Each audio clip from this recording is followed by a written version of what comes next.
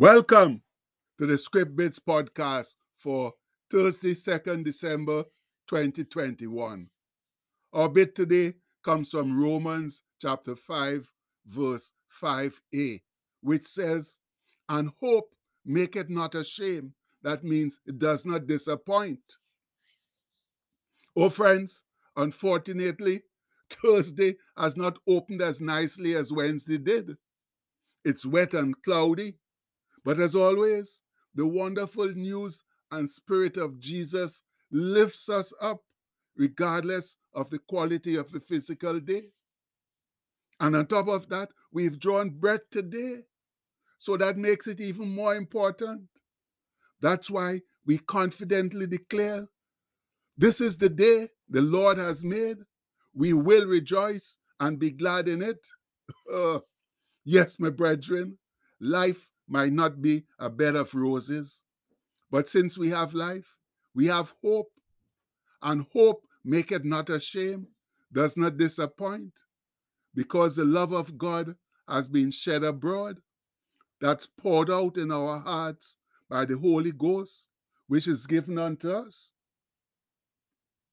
My people, what we have in Christ Jesus through his Holy Spirit is more than hope.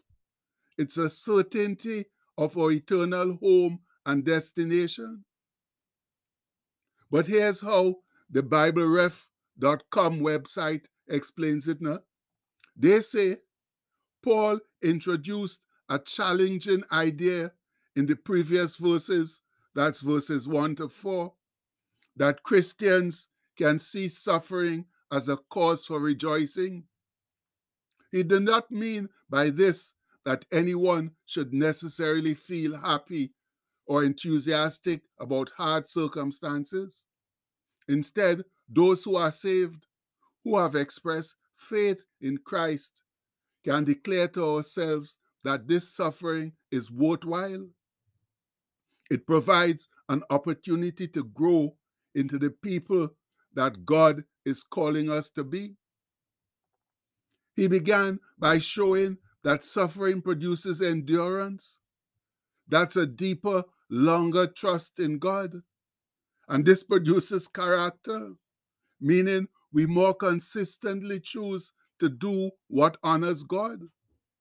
This in turn produces hope, where we experience growing certainty that our ultimate destiny is an eternity of good in God's presence.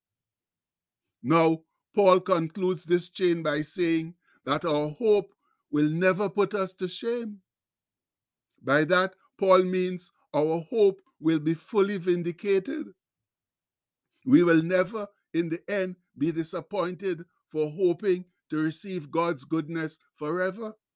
And that's the end of the quotation.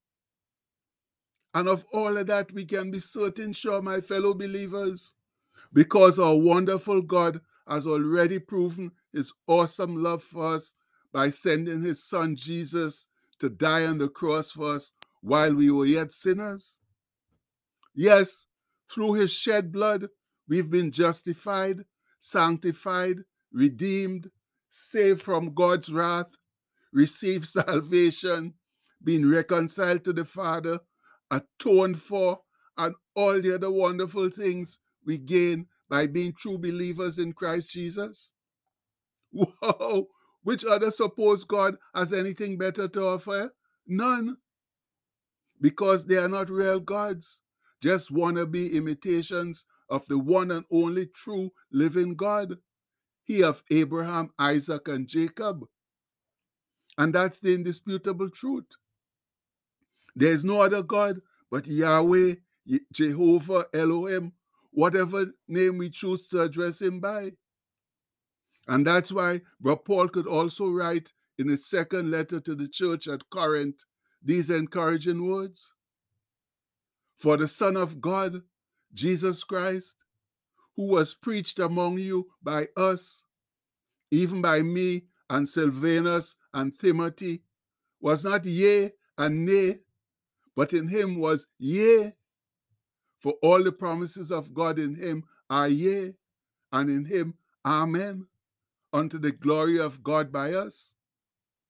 Now, he which establisheth us with you in Christ and had anointed us is God, who also had sealed us and given the earnest of the Spirit in our hearts. Oh, and all that comes from 2 Corinthians 1:19 to 22. Oh, friends, the promises of God in Christ Jesus are all yes, yes, yes. Now, here, the scholar's explanation of that passage of scripture. They say, Amen is equivalent to yea. Whether one is a Gentile and says yea, or a Hebrew and says Amen, the promises of God are sure. But the force of Paul's analogy is that his word is as good as the gospel, because he which establisheth us with you in Christ is God. And as per sealed us, they say the sealing of the Holy Spirit has a threefold significance in the New Testament. One, to indicate ownership, that we belong to God through Christ Jesus. Two, to indicate genuineness. And three, to preserve and keep safe. And they give a few references there, like Ephesians 4:30, 2 Timothy 2:19, Revelation 7:2-3. And this last idea is amplified with the earnest of the Spirit. The Holy Spirit himself is the down payment or pledge of redemption. The indwelling Spirit is the surety and the security of all that is to follow in the final salvation of the believer. Oh, brethren, what more can we ask, friends? Nothing really. God didn't only send Christ to pay for our sins, but he also sent the Holy Spirit to seal us as his personal property. The good book tells it thus. For ye are bought with a price, that's the blood of Jesus. Therefore, glorify God in your body and in your spirit, which are God's. And that's taken from 1 Corinthians 6:20. Yes, my people, we belong lock, stock, and barrel to God. And he stakes his claim on us by sending his Holy Spirit to indwell us, as well as to give us security and surety of his promises. That means our bodies are the temple of the Holy Spirit. Consequently, we need to behave in a manner worthy and appropriate of such a high honor. Please, let's try doing that now. We all know what it means and what it takes. But we need to put out a more serious effort to make it happen, especially in these tough times. And you know what? Our God is so good and wonderful that he even gives us the tools, that's numerous blessings, so we can do just that and show the world what a magnificent God he is. But since those blessings don't take effect until we declare them, let's declare what we call our Thursday blessings right now. As one strong voice, I declare that I am blessed with God's supernatural wisdom and receive clear direction for my life. I declare today that I am blessed with creativity, courage, talent, and abundance. I am blessed with a strong will, self-control, and self-discipline.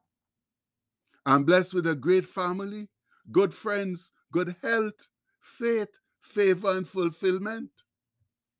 I'm blessed with success, supernatural strength, promotion, and divine protection. I'm blessed with a compassionate heart and a positive outlook on life. I declare that any curse or negative word that's ever been spoken over me is broken right now in the name of Jesus. I declare that everything I put my hands to will prosper and succeed. I declare it today and every day. Amen. And now, friends, the onus is on us to go out and share those blessings just as generously with others as God shared them with us. Much love. And the postscript for today says, and grieve not the Holy Spirit of God, whereby ye are sealed unto the day of redemption. And that's a fact, friends. We are sealed. The Holy Spirit of God is there, giving us surety and security. So we don't need to get all worked up about whatever is going on. We just got to keep on looking straight ahead at Christ and living the way he wants us to live. So please, today, let's go out and do all of that now. Let's live to serve Christ the way we know we should. And we pray all of that in his mighty name. Amen. Please have a blessed day, my people. Much love.